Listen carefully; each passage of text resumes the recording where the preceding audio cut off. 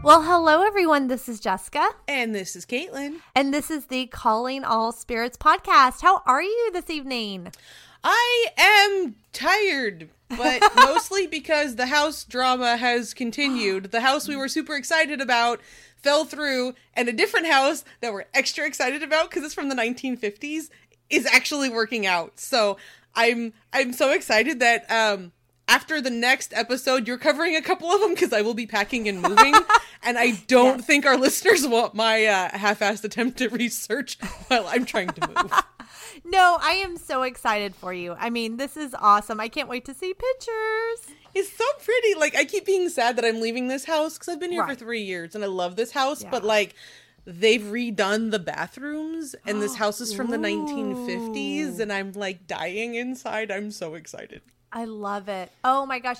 And it's in the same neighborhood, right? It's not. So this one is actually in the historic section of the town I live in. I will be within walking distance of my favorite cafe in all of Texas. Oh my God. Even better. So much better. Exactly. Oh, wow. And I'll be within blocking distance of one of the working blacksmith shops that are in town that's run by another married couple. Okay, so this kind of feels like it was meant to be.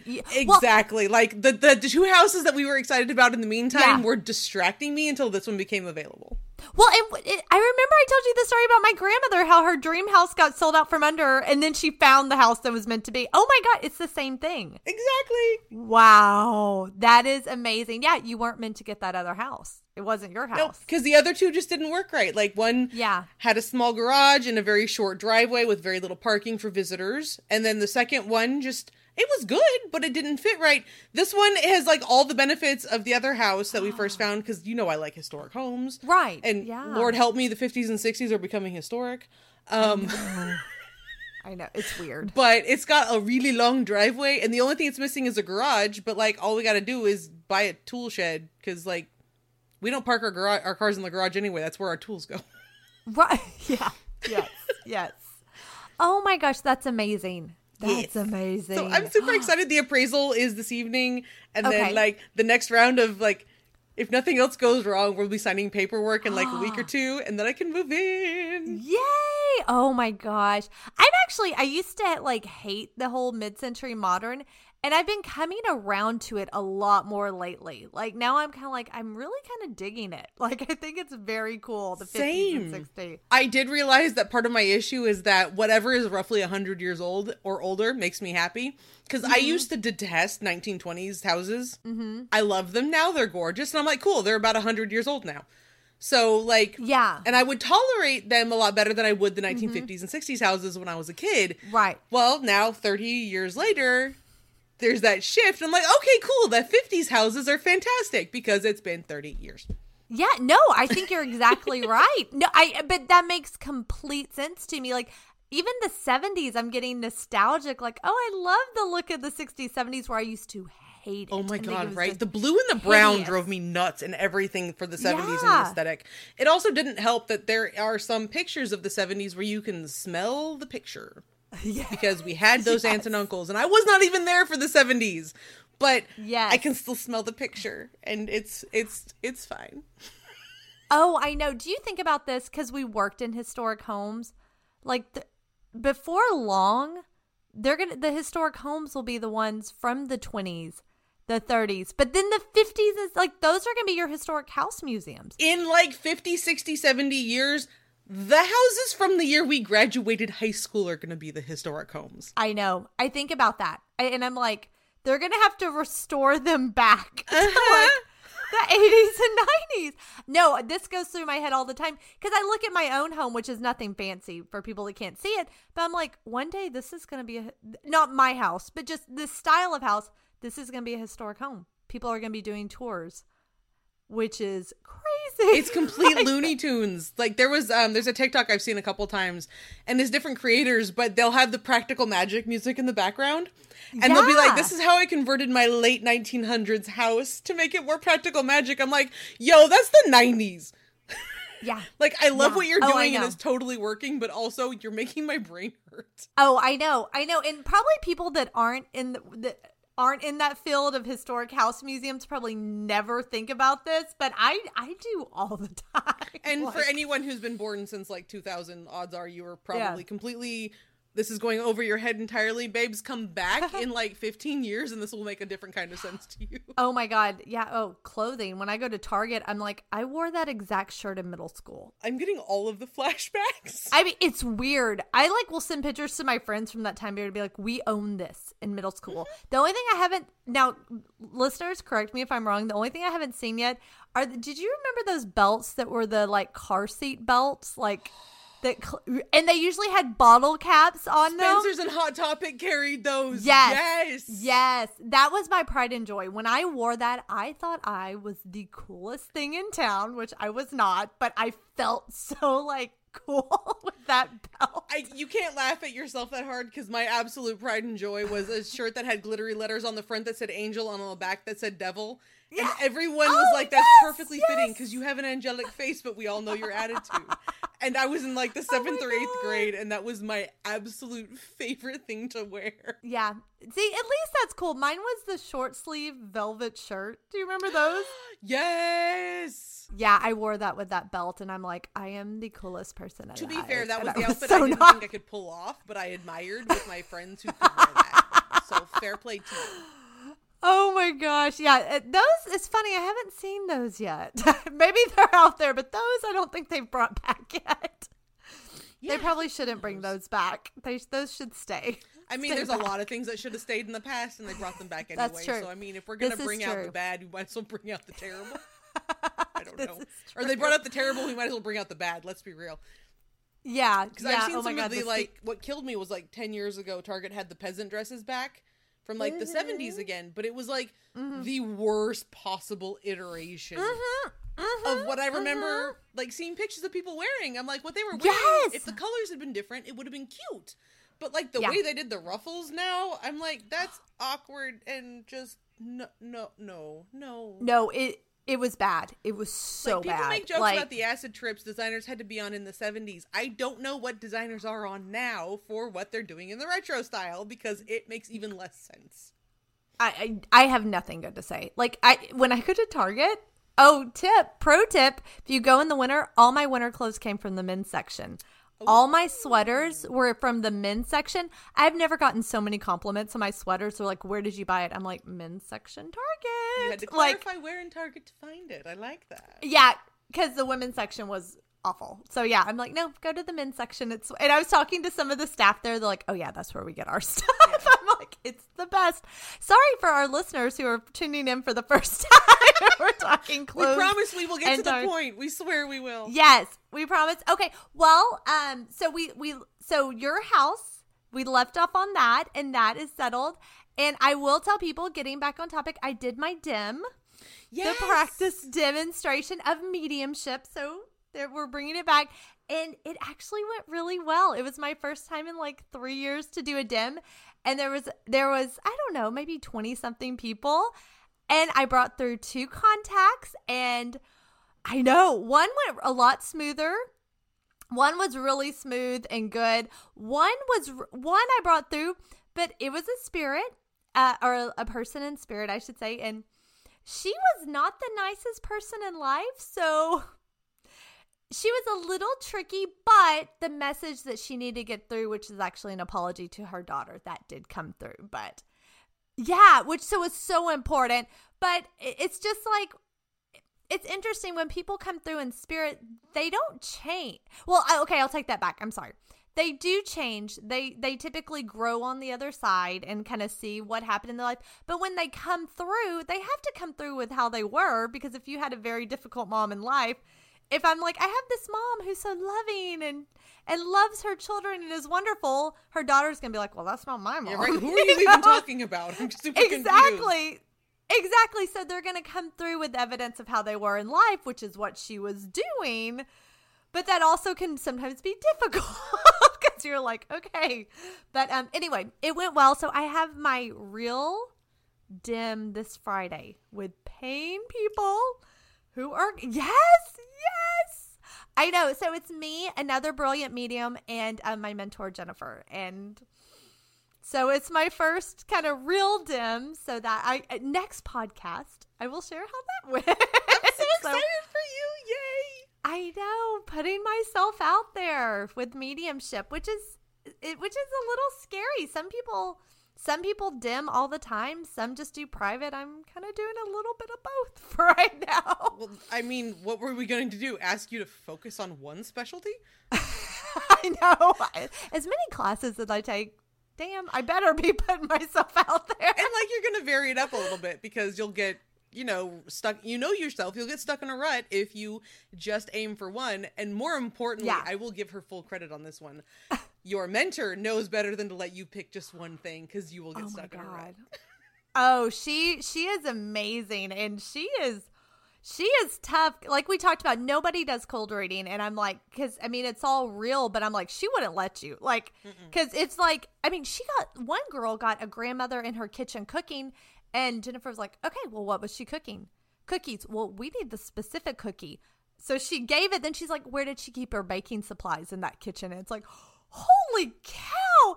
And she went to the cabinet to the right of the sink and went to the exact location. But I'm like, she won't let you just be like, she cooked in the kitchen. No. Like, no.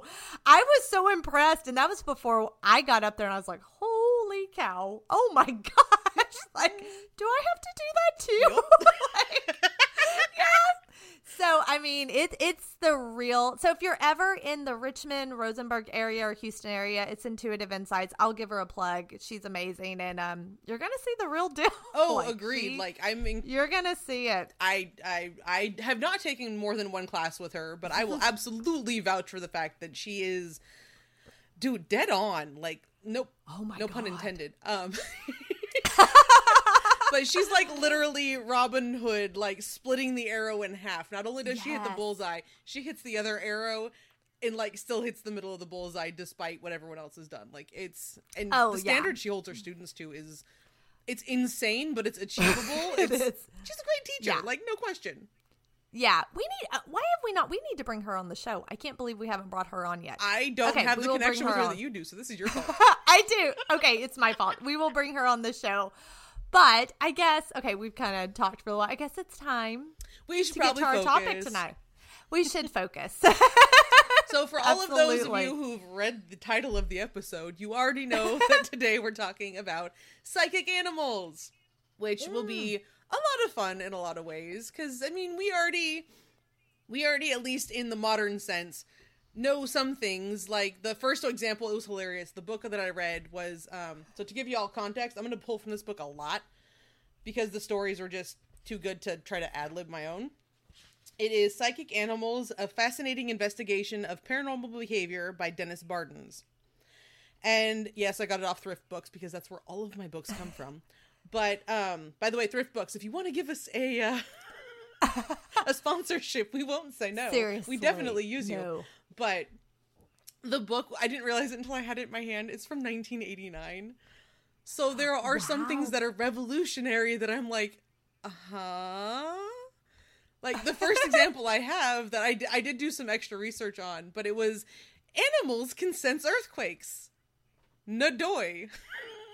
Well, I mean, I know, okay, because I know animals act strange before natural disasters, but is there more? Like, how? It's a little bit, so that was the one that I actually did do a little further research on, but it was, the way they presented it in the book, it was, like, revolutionary, and because I grew up in earthquake country, I grew up hearing, like, animals have 4 feet on the ground, so they have more attunement to the earth, or they're actually on the ground, they're not on, floating foundations or risen foundations, so they're more connected and they can feel it coming a little bit earlier.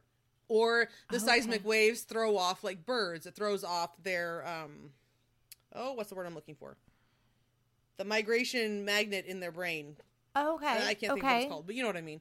Mm-hmm. Because of the way the earthquake waves move, and because of what we've learned since 1989 about earthquakes and about animals, like, I grew up knowing a lot of this stuff, and so he's presenting it as revolutionary, and I'm like, oh, gotcha.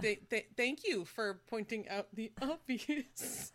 But it's not his fault. It's kind of like being, 15 years post World War II, being like, obviously penicillin is the solution. Like, Right. It's where you are in Right. the world. But what was really cool was they mentioned a specific example of there were some scientists in China doing specific experiments with animals, as not like experimenting on animals. Please don't mistake that. But they were using animals in their natural spaces to predict earthquakes. And so I Googleized it, and there was an article from 2015. Okay, wonderful. And there are Chinese government researchers that have been using chickens, fish, and toads to try to predict earthquakes. Interesting. Which I thought was really cool. It's Yeah. via the Seismology Bureau in the eastern city of Nanjing, and they have transformed seven animal farms into seismic stations. Wow. And basically, breeders on the farms are asked to update the Bureau about the behavior of the animals twice a day. Oh, interesting. Yeah, and abnormal behavior can indicate imminent earthquakes.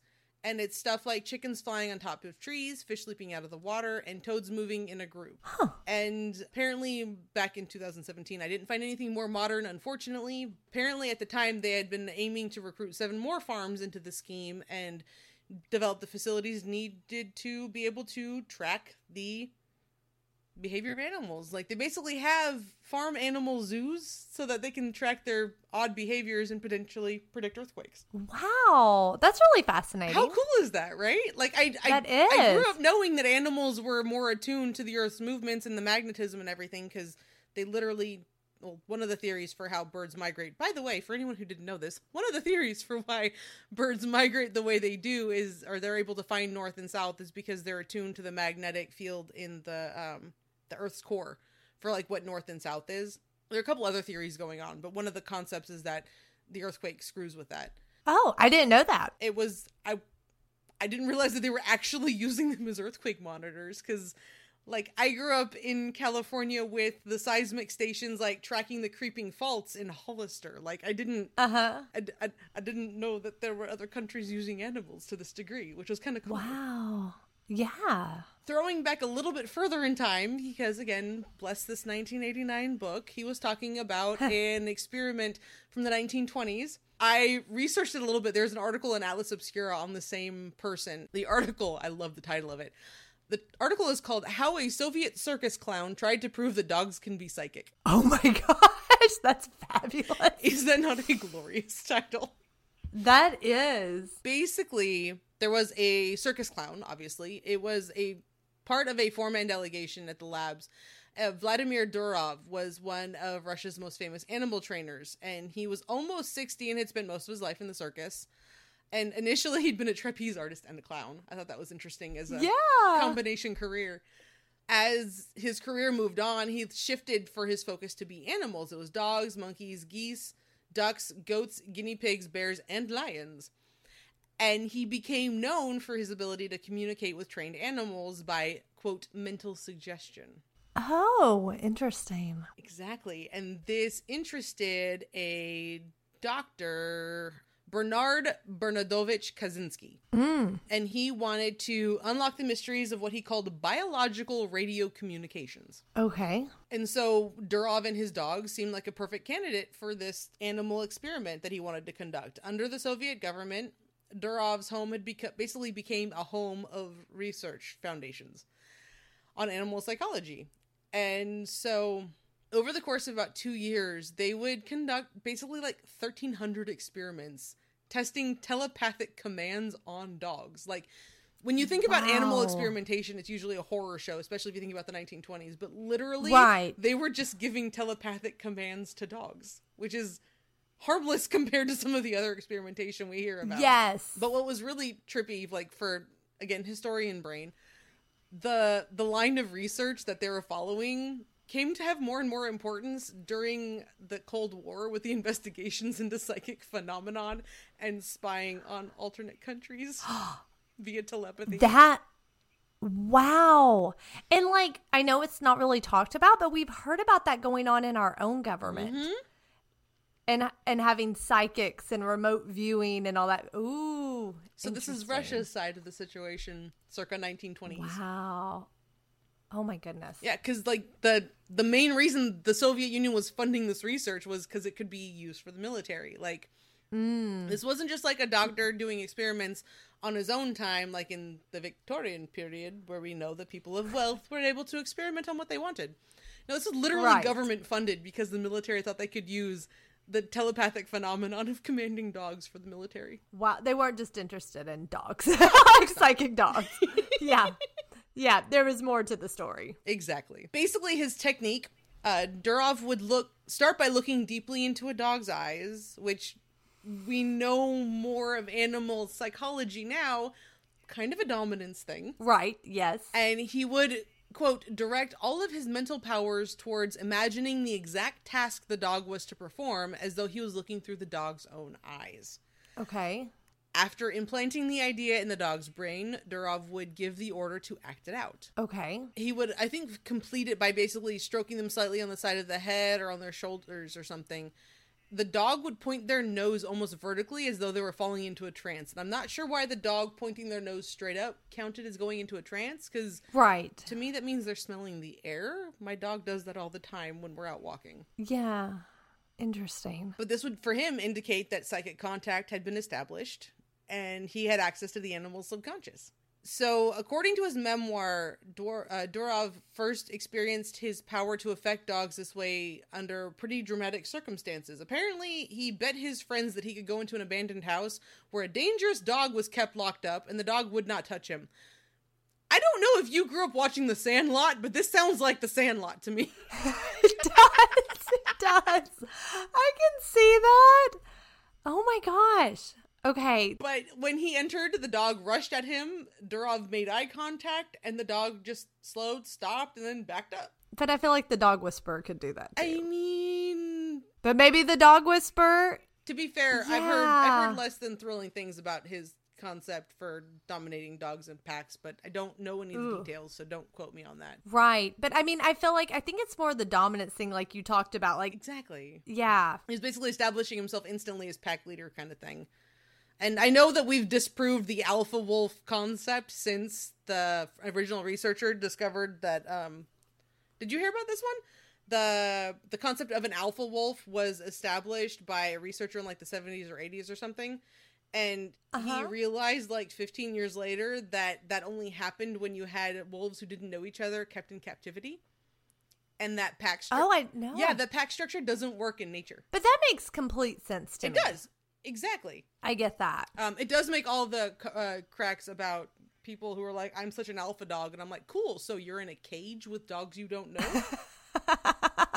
This is true. This is true. Just a little bit sus now that I know some more details about the study. By the way, y'all, if you ever want to know why someone's saying something, if you go into the study and learn some more stuff, it really confuses them and it's a lot of fun. Not that I'm a terrible person. That's funny. Or anything. The really trippy part, like oddly enough, like this isn't even the weird part about the story. Later on, Kaczynski, the researcher who initially approached him and got the funding from the Soviet Union, he built a Faraday cage. Like, do you know what a Faraday cage is? That sounds familiar, but tell me, just remind me. Basically, it's a cage that interrupts the transmission of electrical signals. Oh, okay. So you'll see it a lot in, honestly, like fantasy and sci-fi shows where they have the Faraday chain that kind of springs up and it interrupts whoever's being kept inside, their powers or their abilities or something. Oh, okay. Yes. And so it interrupted, because it interrupts the transmission of electrical signals, he did this to test his theory about how Durov was communicating telepathically with the dogs.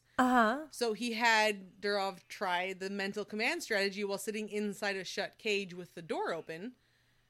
And the very first trials apparently proved his assumptions had been correct, because when the door was closed, the technique didn't work. Oh, now that's interesting. Right? But as soon as the door was opened, everything worked fine. All of the telepathic commands played out. And overall, apparently they reported that 696 of their experiments with mental suggestions to the dogs were successful. 582 were not. And according to a zoologist/statistician, because clearly that's a career path, at the Moscow State University, an analysis of the results showed that the dogs' responses were not accidental, but were produced under the influence of the experimenters. So telepathy apparently worked, at least with dogs. That's really fascinating. And it kind of plays into what I'm going to talk about later, because it seems like most of this research has been done with dogs. It really has been, like, everything from Pavlov's dog saliva reaction to the bell. Like, everything's done with dogs. Like, we think guinea pigs when we think scientific experimentation. Yeah.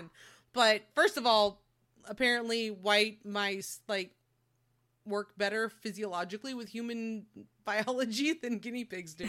But also, turns out it's usually dogs. Right. No, my own research will point to that. Yeah. Well, that's really interesting, kind of the psychic research. And I mean, we did an experiment in class the other day where we put our hands over where the third eye kind of is, or where we believe it to be.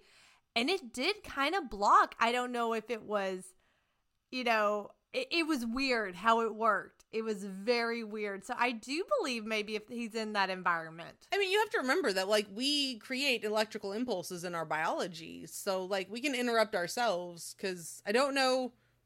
I know you're older than me, but we grew up in very different worlds.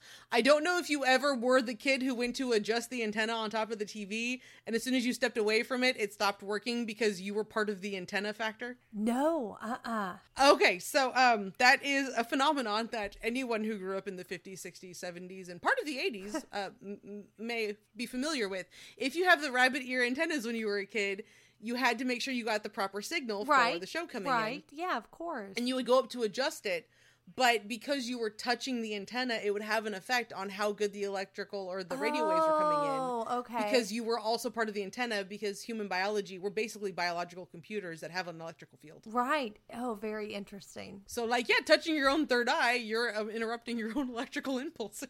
Yeah, I didn't think that would work. I'm like, really? And maybe it's psychological. Maybe it was put into my head, but... Also possible. Psychosomatic is a thing. Yeah, but I don't know. It was bizarre. I didn't think it would work, so I wasn't a believer. And then I'm like, holy moly. Like, I can't read intuitively. And then I take my hand off. It's like, oh, yes, I can now. It's back. So I don't know. But that's really fascinating. Interesting. Yeah, so very cool. That's interesting, that whole study and how they used it for spies. Yeah, I thought that was fascinating. And, like, I got the initial names from the book I was reading, but then, like, I Googled some researches. I Googled some articles, and Atlas Obscura had a whole thing on it, which I thought was really cool. That is very cool. Another story that I pulled directly from the book was after World War I, because it was also in the 1920s. But it was an eerie example of telepathy and astral projection combined. Apparently, the storyteller's wife had gone into town to shop, taking with her their bull mastiff named Bill. And because of a cold, their small son, Christopher, who was 5, had remained home with the person telling the story. They sat by the fire in the all but dark, listening in, and the time was about 5:20. And without warning, in the midst of, like, random natterings on in the radio show, his son Christopher gave, like, a low cry. And the storyteller looked at him in horror, saw that his eyes were gleaming like a beast's, changing from green to red and from red to green. Oh my gosh. And the low cry was repeated, and it was like a husky snarl, like canine or vulpine. I think fox-like is what that one means. But assuredly not human, basically, is the key. So the storyteller jumped forward, grabbed his son to him, and the kid was shivering, the face like death. And slowly the snarling died, and the eyes lost their weird gleaming, and the kid sobbed, "They're killing my Bill," his dog. Oh my gosh. And shortly afterward, his wife arrived in a taxi, very much shaken, because an Alsatian dog? Alsatian. I have no idea. Anyway, another big dog had basically gone mad in the high street, and chased by the excited crowd, it had left at his wife, knocked her down, and except for Bill getting in the way, the dog would have bitten his wife. And Bill had flung himself at the dog's throat, and the two dogs fought. In the midst of their fighting, a vet had shot them. Oh my gosh. And that was around 5:20 when the kid had his episode. Wow. So sad. Yeah. That one was really upsetting to me to read. Yeah. But it also showed the kid's connection to the dog, which made me happy. Like, I was conflicted on that one because, like, when you're connected to your family and your pets, it means a lot. But also, made my heart break because the dog was shot. No, absolutely. Like, I did not like that. No. The next story I have is from Captain Trapman during World War I. A dog gave a striking display of premonition. Ooh. The Airedale's master was a naval officer on a minesweeping duty in the North Sea. His wife lived in Harwich, which was his headquarters, and both she and the dog would go down to the quayside to see him off every expedition or so. Mm-hmm. He was cheerful and matter-of-fact as a person. He wasn't really given to nerves or anxiety, apparently. I don't understand that as a livelihood. Yeah. But more power to him being able to function in the middle of a war without anxiety. No one ever the dog never showed any sign of distress when seeing him off, as though, like, you know, they were both confident and the reunion would come soon. Right. But the last night the officer was on land, the dog started behaving erratically. The dog persistently tried to dissuade his master from sailing, tugging at his trousers and pulling at his sleeves, whimpering, and basically freaking out as a dog. Oh. And that night, the officer was drowned and his ship was lost. Oh, that's so sad. At the approximate time he drowned, nobody survived. To time it out with accuracy, but it was known within 10 minutes, the dog was howling inconsolably. Oh my gosh. Wow. And then in the middle of the Victorian period, there was a case of a dog foreseeing a shipwreck. Oh. The Beaufoy was a packet ship carrying mail from Germany to Britain and ran into a terrible storm with lightning and thunder and winds reaching gale force.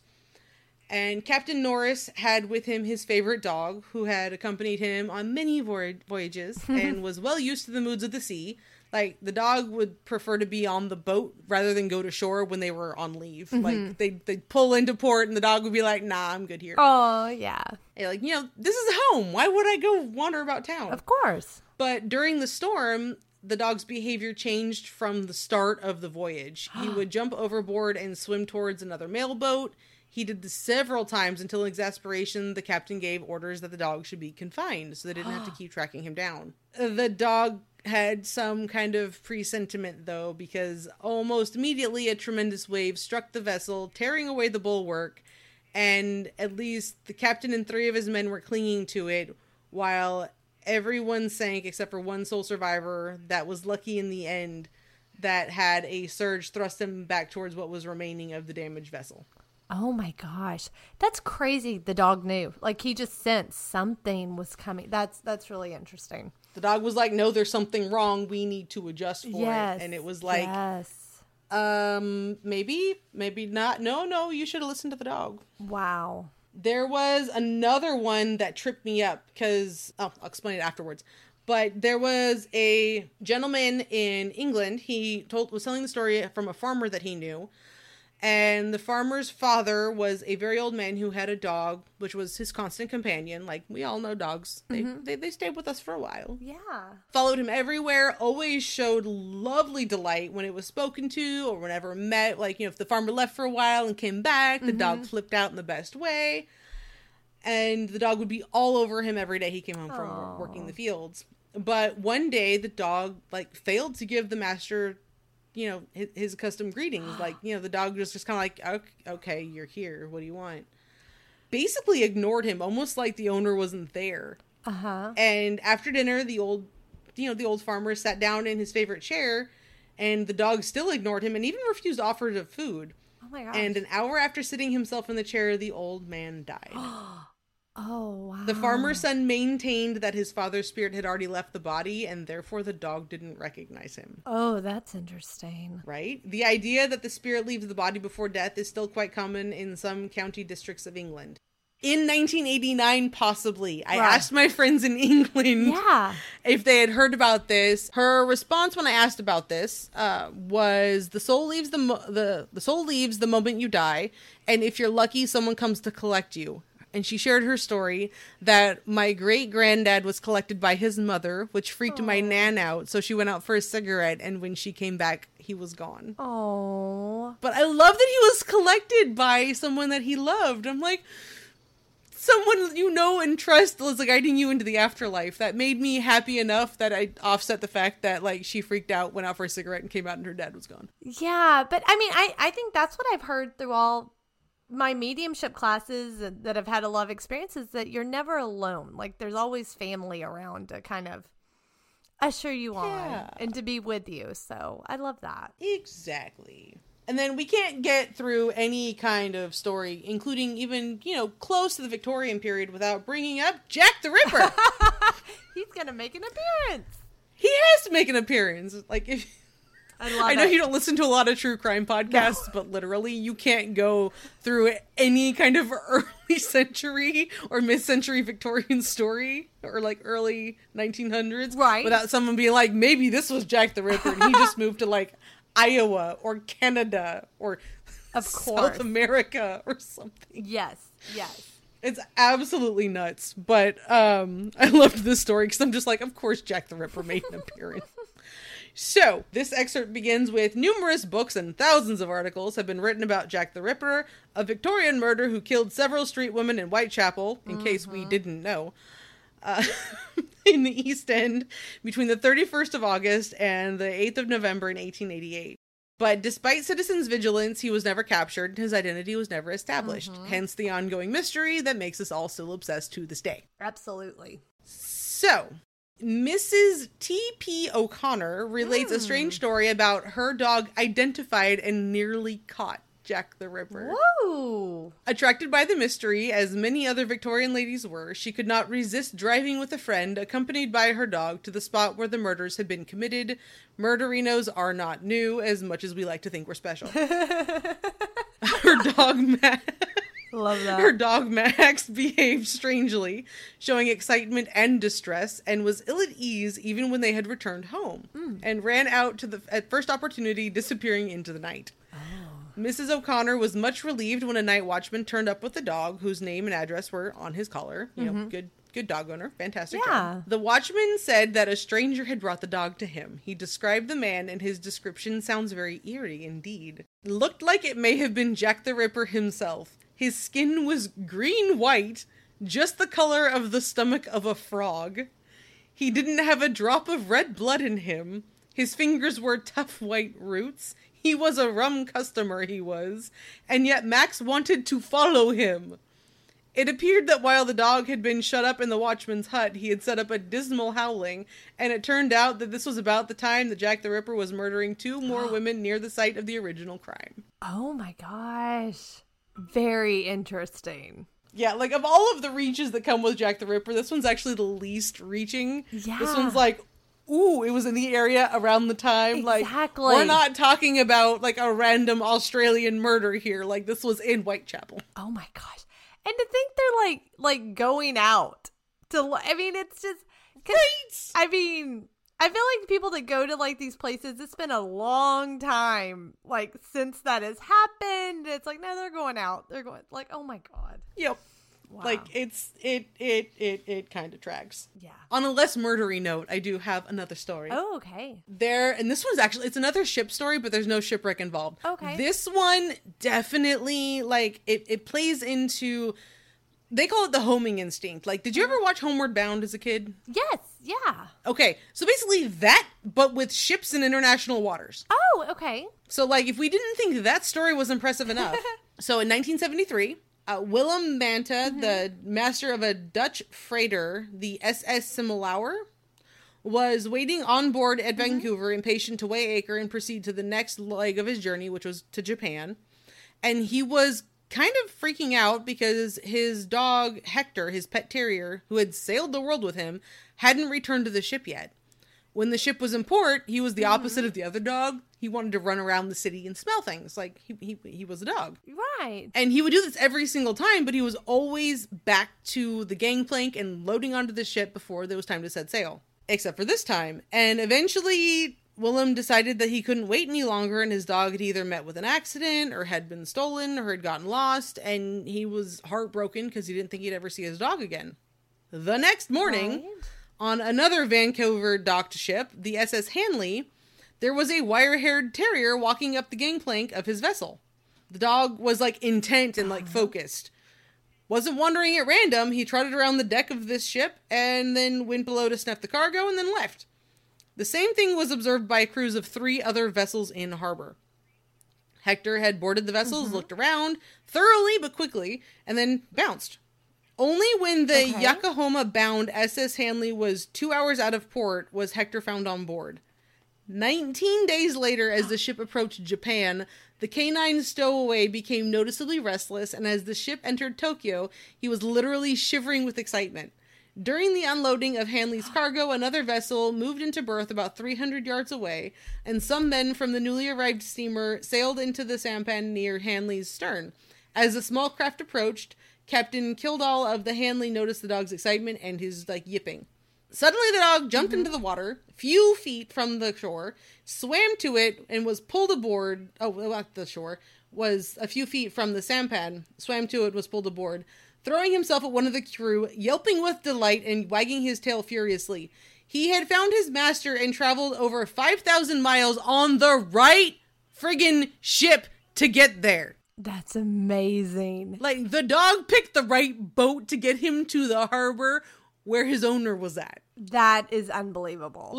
Oh my gosh. I don't even know what to do with this. Yeah, no, that's incredible. I don't know what to do with it. It's insane. That one of all of them, because to an extent, you can pull things like animals maybe instinctively know how to get home when you watch movies like Homeward Bound. Or right. There are a bunch of accounts in the book about similar stories where families had to move away and they had to give their pets away for one reason or another because they were moving overseas or the apartment they were moving into couldn't take animals. Right. And the animal would find them 5 states away to a place they'd never been to, never knew anything about. But traversing the land to do that already is impressive.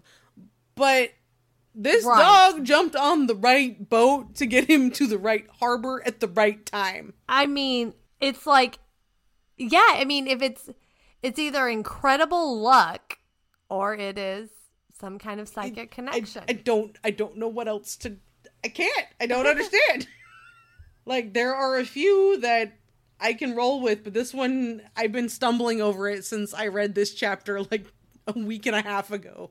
I'll go back to it and I'm seriously, did I read that right? Yes, I did. Yeah, no, that's amazing. Exceptionally impressive.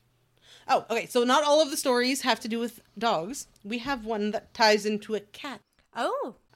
So there was a woman who told the Sunday People Reporter in 1974 about when her husband was laying sick in bed and the cat never left his side, except for one day she leapt from the bed with her hair standing on end. She lashed at the air with her claws as if fighting off an invisible intruder. In horror, I turned to my husband and was just in time to take him in my arms as he died. Oh. So the cat was reacting to whatever spirit was taking him to the afterlife and was no, leave him alone. But it didn't work. Yeah. Wow. Yup. I thought that was a lot shorter than the other stories, but that one was also super interesting. Yeah. So, not only was it not dogs and just cats, but we also have horses! So, one of the horses we're going to talk about today is Clever Hans. He was a performing horse in Berlin in the late 19th and early 20th centuries who was basically very intelligent. So, later on, what he did was basically explained as behavioral cues that were provided possibly unintentionally by his handler. And he's actually got something named after him called the Clever Hans effect to denote the danger of unintentional cueing of the desired behavior to the person who's answering the question. Kind of like leading the witness when it comes to, Right, yeah. So beginning in 1891, led by his trainer Wilhelm van Osten, Hans would demonstrate almost human intelligence by responding to questions with a variety of hoof taps or other actions. Using this method, he amazed both the general public and leading psychologists of the day with his apparent ability to perform arithmetic. Wow. Horse was doing better math than a lot of kids I know, including me on some days. And a number of investigators examined the horse and the handler and decided that no voluntary signals were being given to the horse, which is where the unintentional signals were hypothesized later because, he wasn't doing it on purpose. We didn't notice a pattern. Right. And made everyone think that his mental abilities were pretty much real. In a report published in 1907, it was after a series of carefully designed experiments and close behavioral observations that concluded that he was basically responding to very subtle and probably involuntary cues from his handler. Oh, okay. Gotcha. But that's not the only horse we have to talk about. We also have Lady Wonder, the psychic horse. Wow. So a little bit later, back to the 1920s, in Richmond, Virginia, a woman named Claudia Fonda started noticing something unusual about her horse. Lady Wonder would often come to her without being beckoned, as if she knew telepathically that Fonda was looking for her. Believing that she had an exceptional animal in her care, Fonda started to train Lady to move lettered and numbered children's blocks with her nose, eventually even designing a piano-sized contraption with a double row of keys. A touch of her snout on the lever would cause a tin card with a letter or number to pop out, and through that system, Lady was apparently able to solve math problems and spell words. Oh. And this was apparently the gateway to the phenomenon because she wasn't just smart, she was also apparently psychic. An estimated 150,000 people would eventually seek counsel from Lady Wonder, Wow. Now that's interesting. each of them paying $1 to ask 3 questions. Oh my gosh. Now that's cool. That's $150,000 in 1920. That is huge. That is a huge amount of money. Her achievements reportedly including telling married women their maiden names, guessing the sex of unborn children, Wow. predicting oncoming tractors, knowing the date on a coin that was hidden from view, Cool. discovering oil, Oh, wow. calling elections, horse races, ball games, and boxing matches. Uh-huh. Most famously, Gene Tunney's defeat of Jack Dempsey in 1927 for the World Heavyweight Championship. Wow. Incredible. After hearing about the boxing prediction, researchers from Duke University visited the farm to test her out. And this included writing words on pieces of paper and, while keeping them hidden, asking the horse to spell them out. Uh-huh. Lady largely succeeded even with longer words like Mesopotamia. Oh, that's incredible. Yeah, right? She wasn't spelling out cat, dog, and frog. She was spelling out Mesopotamia and other long Wow. words. Mm-hmm. Now, her best-known accomplishment came 2 decades later. By the way, this horse lived a really long time. Oh. In 1952, she was called upon as a last-ditch effort in which to find a missing Massachusetts boy. Oh. She spelled out Pittsfield Water Wheel when asked for his whereabouts. Uh-huh. And after some confusion, because Pittsford Water Wheel didn't exist, authorities wondered if the letters were instead supposed to be Field and Wild Water Pit. Oh. That was a nearby abandoned quarry. Uh-huh. They took the search there and found the missing boy's body. Oh. That's really extraordinary. Right? Like, that's exceptionally impressive that if you just kind of shuffle the words around a little bit, you get something similar. Like if you're playing word boggle instead of letter boggle. Right. Lady Wonder wasn't always correct with her answers. Apparently she was often wrong, and so she got as many skeptics as believers. A professional horse trainer checked out the horse and called the results not conclusive, which doesn't tell me that she's wrong. It tells me that you can't tell, yeah? Yeah. There was a New Jersey professor who believed that Fonda was cueing the animal, but, like, also that meant that Fonda knew where the boy was, so, like, also no. Or she was psychic and then cueing the animal. Also possible. Yeah. So basically the thing that I liked was the landing situation. A researcher named Dr. Gale responded with, "I'm perfectly willing to admit that I have no idea how she arrives at the correct answers to our questions. There's no conscious trickery here, I'm convinced, but I'm not converted to the mind reading theory. What's the solution of the puzzle? I don't know." So, like, I can work with that. Yeah. Well, so we've been talking kind of about even though we've had a few spirits, we've kind of been talking about psychic work with pets and premonitions and looking in the future. Now we're going to turn it to spirits and ghosts, and can animals sense those? And again, kind of mentioned before, a lot of the research focuses on dogs. I mean, that's almost everything I found when I even wanted just as pets or animals, it always goes back to dogs. But I feel like this would apply to cats too and other animals. So But it was interesting. There was a ton of articles from some pretty well-renowned sources. Like a lot of my research I'm going to be talking about came from the American Kennel Club, like kind of their thoughts on this. It's really funny when you search this, you get some interesting sources. According to a multitude of sources, including the American Kennel Club, canines have extraordinary senses, as do other animals. And these include what humans have: sight, smell, taste, touch, hearing. They're just a lot sharper than humans. And Dr. Mary Birch, the director of the AKC Family Dog Program and certified animal behaviorist, states that dogs are remarkable creatures with senses that far exceed humans. So this could be why they could possibly sense spirits. So first of all, their sense of hearing, and I would say this would go for cats as well, surpasses that of a human. I mean, they can sense like 4 times more than we can. I mean, knowing that the way the air is shaped has an effect on how well you hear, and looking at almost every other animal besides us, no doy. Exactly. And they can hear higher pitched noises at a greater distance. And so perhaps this heightened auditory perception gives them the ability to pick up on undetectable phenomena that humans don't, which makes sense because when I think of EVPs, which is electronic voice phenomena, it's picking up these higher frequencies that the human ear cannot. So that makes sense to me that possibly dogs can pick up the same thing as well.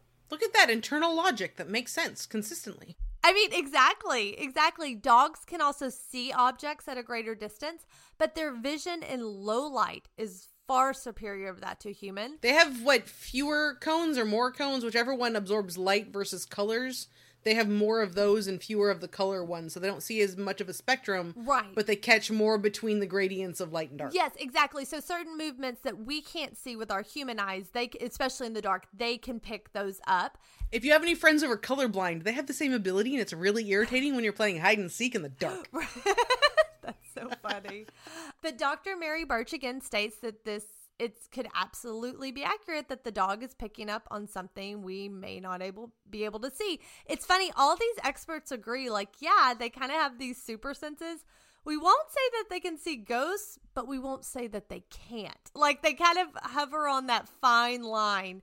Another one, their noses are extremely sensitive. So they can smell so much more than humans. But fun side note, elephants are considered to have the most acute sense of smell. They have the largest number of scent detecting genes in their nose, so they may can sense spirits as well. I did not know that about elephants. Yes, that was in that article. The elephants are considered to have the most. So they can pick up scent left for hours or days ago. And so kind of thinking about this, it is, obviously I believe in spirits, but it could also be possible that if a dog or a cat or someone is acting like they're still sensing their loved one around them, they may just still be able to smell them because they can smell scents that have been there for days or even longer. Oh. So that could be a possibility too. They can still smell them. So just throwing that out there. Another thing is their sense of emotions. They can sense the emotional changes in people, which can cause them to react. So if you're nervous or if there's something that's making you nervous, then your animal or your pet can also react with fear or be nervous because they're picking that up from you. So that may be why their hair will stand on end because they're sensing, okay, my owner, something's wrong, so I'm going to also in turn act like something's wrong. But the same thing, if you were happy, they would do the same thing. So if you think you hear something and you get scared, they may get on edge or get kind of defensive as well. Yeah, or if somebody's missing and you're worried about the worst thing possible happening, the animal might be freaking out and you can read too much into their behavior because they're picking up on your anxiety versus what's actually happening with the person who's missing. Exactly. So makes perfect sense. Yeah, exactly. Dr. Mary Birch did say that dogs have a sixth sense, just like humans. So now she called it our gut feelings. We would think of that as our intuition. But she did say dogs and, again, other animals are more often open to trusting that feeling and acting on it, because more so than humans, because our conscious brain kicks in and we're trying to justify it or come up with a reasoning. Animals won't do that. So they do trust that sixth sense a lot more, which kind of makes me think of what you were talking about with the psychic and sensing something's wrong. Because I think even humans get a sense of like something feels off, something feels wrong, but we'll dismiss it in a heartbeat. Or an animal wouldn't. I will say there have been some studies on people with neurodivergencies, especially ADHD, because we're easily distractible in general, but also we pick up on the nuances of people's behaviors. It's seen as psychic in situations where it's just picking up on micro behaviors versus actual psychic picking up on intuition. So there is, in my opinion, there's a gradient. Where I have to wonder if there's a higher incidence of psychic and intuitive people who have neurodivergencies, because we're naturally inclined to that anyway, and then it shifts and continues up into the ability spectrum. Oh, I don't know. Very interesting. Current theory in my brain, because I've been looking into my own neurodivergencies. Yeah, no. I could disagree with myself in 2 years. You never know. We all do that.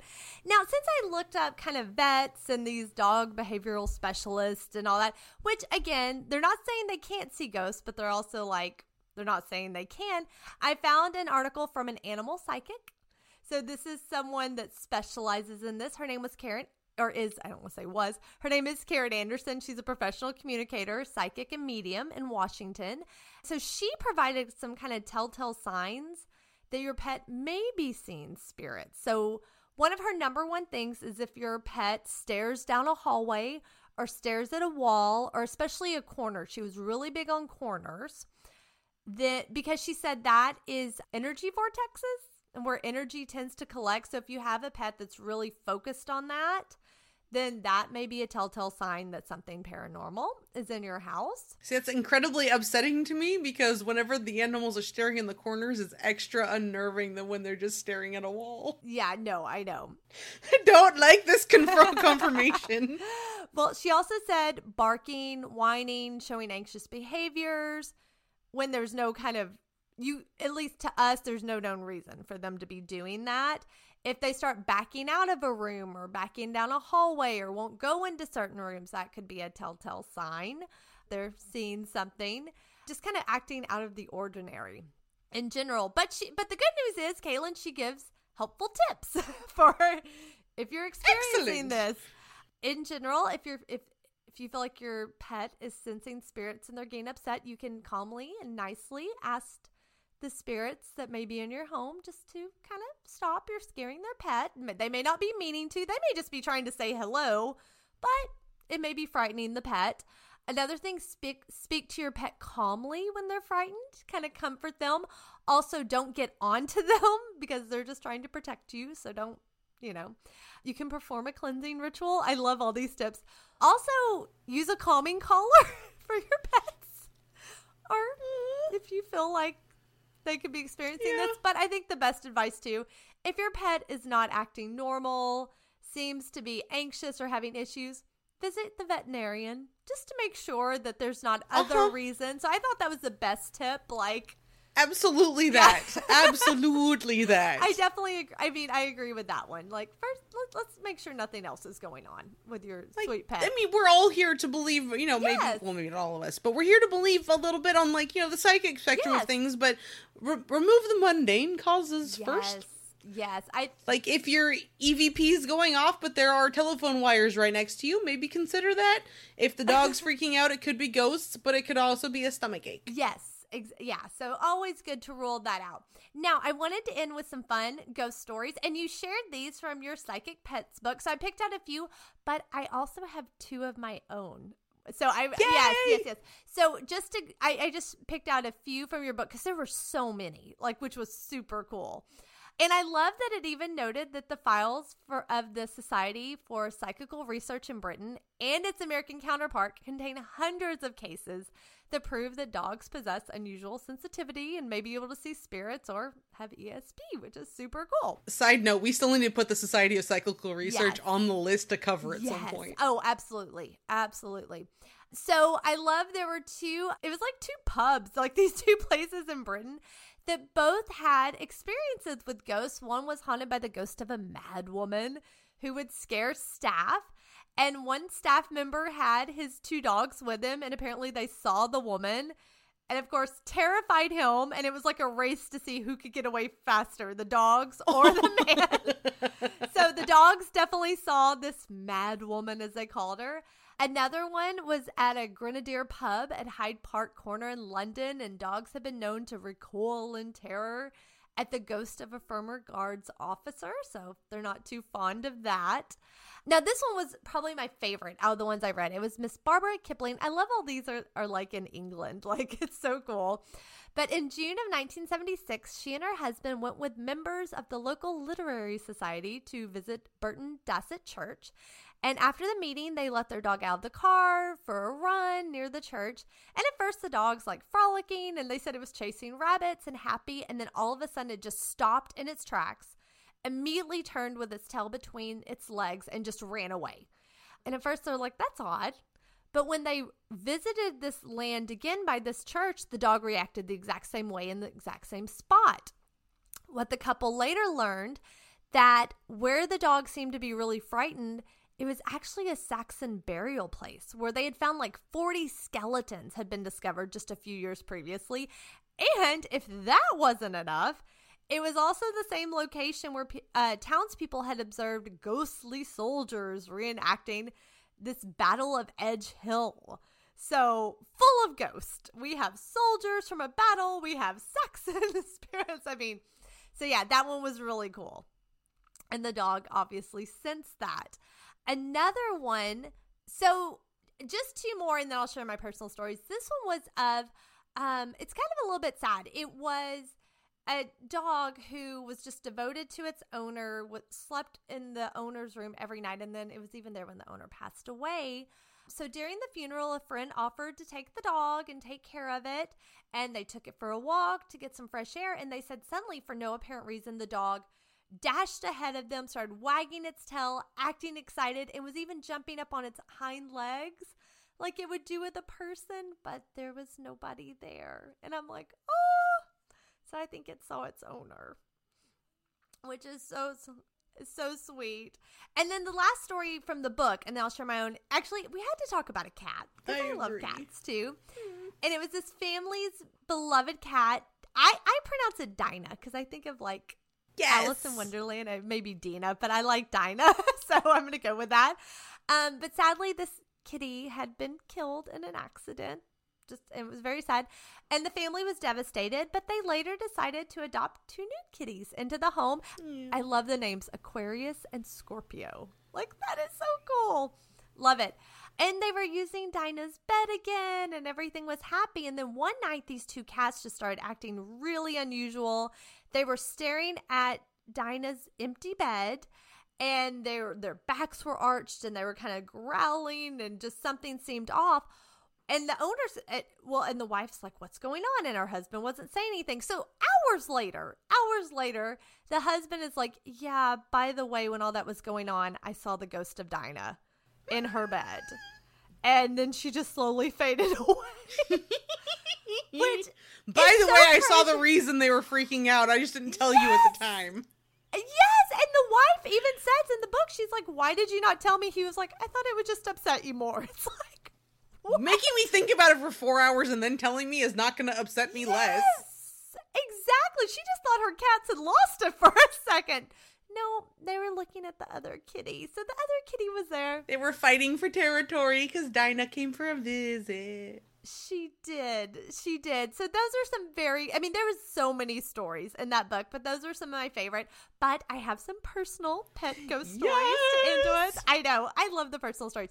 So the first one was actually when I was in college. And it was in Central Texas, and I moved into, it was a brand new apartment, and I didn't get roommates right away, which actually was kind of nice because I had a 3-bedroom apartment, like, all to myself. Dang, so all right. I know. I didn't hate it for a while. That changed. I eventually got roommates. I'm sure, especially with a small child and a spouse, you look back on those days fondly. I know, a 3-bedroom apartment. But then I got roommates. I finally moved in. But anyway, so I was there by myself and I had just gotten a brand new puppy to keep me company because I was far away from home. I did notice that my little puppy would like bark at walls and growl and like stare up at them for no reason. But I mean, there were other people in this apartment complex. So I just thought, okay, he's here. And his name was Shiner, after Shiner Beer, because we are in Texas. You were so Texan, I swear to God. I am so Texan. I know. So he was, our other dog at my parents' house was also Willie Nelson. So I know, we're very Texan. But so Shiner would just stare at this wall. But I mean, there were people on the other side. So I didn't really think a whole lot. I mean, it was kind of weird, but it's like, okay, he's probably hearing something in the other apartment. Until one night I was dead asleep. It was probably 2 or 3 a.m. in the morning. The living room, or the TV in the living room came on all by itself, like super loud enough to wake me up. And so I jumped up, like super creepy, went in there, and my living room TV is like blaring. Came on by itself. And you know how you try to justify it in your head? You're like, maybe I left it on. Or maybe the dog sat on the remote. Yeah, you're trying to justify it. So I turned off the TV in the living room, kind of creeped out, went back to my bedroom, and I kid you not, it happened 2 or 3 more times. So not only is he barking at walls and growling, but that TV popped on 2 or 3 times in the middle of the night. And loud enough and woke me up. To be clear, the dog was not sitting on the remote, right? No. No, he was in bed with me. This is the living room. And it would wake me up. That TV would come on by itself. Now, how creepy is that? Yikes, and double yikes. Yeah, and that dog always acted weird in that apartment. So that's one pet ghost story. So with the TV, I kind of think it was something paranormal. Like putting the two together. I don't have a good argument against that. So, okay, continue. Okay, so that was one, super creepy. And then the other one was I worked, we've talked about this, we worked for historic homes and museums. At the museum I worked for, at the back of the museum gallery, we had started feeling like something was off. Like, and it had never been like that, but something was getting creepy. We felt like we were being watched back there. And it was even to the point where just random guests that came to visit the museum would come up to the front desk and be like, is something going on back there? Like, they wouldn't even want to be in the back of that museum gallery. And out of the corner of our eyes, the lady at the front desk would catch like reflections or movement back there. So super weird. So there was this little dog in our neighborhood. She's still around. And she and her owner would go for a walk around 4 o'clock every day. And they'd always stop by the museum to come say hi to us. And we kind of called her our museum like therapy dog, because she would like come in and we'd get our snuggles and she'd go to our offices. And we were just curious because we were telling the neighbor, we're like, yeah, that back gallery, because his house is totally haunted. So we could talk ghosts. We're like, something's going on in that back hallway. Oh, no, I stand with you on that back gallery. That thing was creepy as anything. Even with the lights were on, no. Super creepy. And we're like, it's been weird back there. And he's like, well, I want to go back there. So he went back and the dog was following him. Before she got to that back gallery, she stopped. She would not go back there. She started backing up, wanted nothing to do with it. And he even walked in the back gallery and he was calling her like, come here, come back here with me. She would not step foot back there. I feel validated. Yes, she wouldn't go near it. And she kept backing up. And he was like, come on. No, good dog. No. Stay back. No, and we tried it a couple of times because he thought it was fascinating. So he'd walk out, she'd follow him, be happy, and he'd go to that back gallery. She wouldn't go in there. She wouldn't go near it. And so we're like, okay, that's really creepy. Yikes. But yeah, I know. So that was my other kind of pet. That's the only other time I've seen like, well, I'm like, okay, that dog is sensing something. So, and this is our neighbor, and that same dog, his house is super haunted, and we talk about it. And he's like, that dog has seen stuff in that house. He even came in one time and it looked like the dog was pinned down, like where she couldn't move. And he kept calling her. And then suddenly it was like, and she like, it was like, he said it was like somebody was holding her down, and all of a sudden it was like it released and she like popped up and came running. So he even had, so a lot of his ghost stories in his house actually revolve around his pet, his dog. So I think dogs, I think some of the things when like when my dog barks at something, sometimes I'm like, okay, there's nothing there.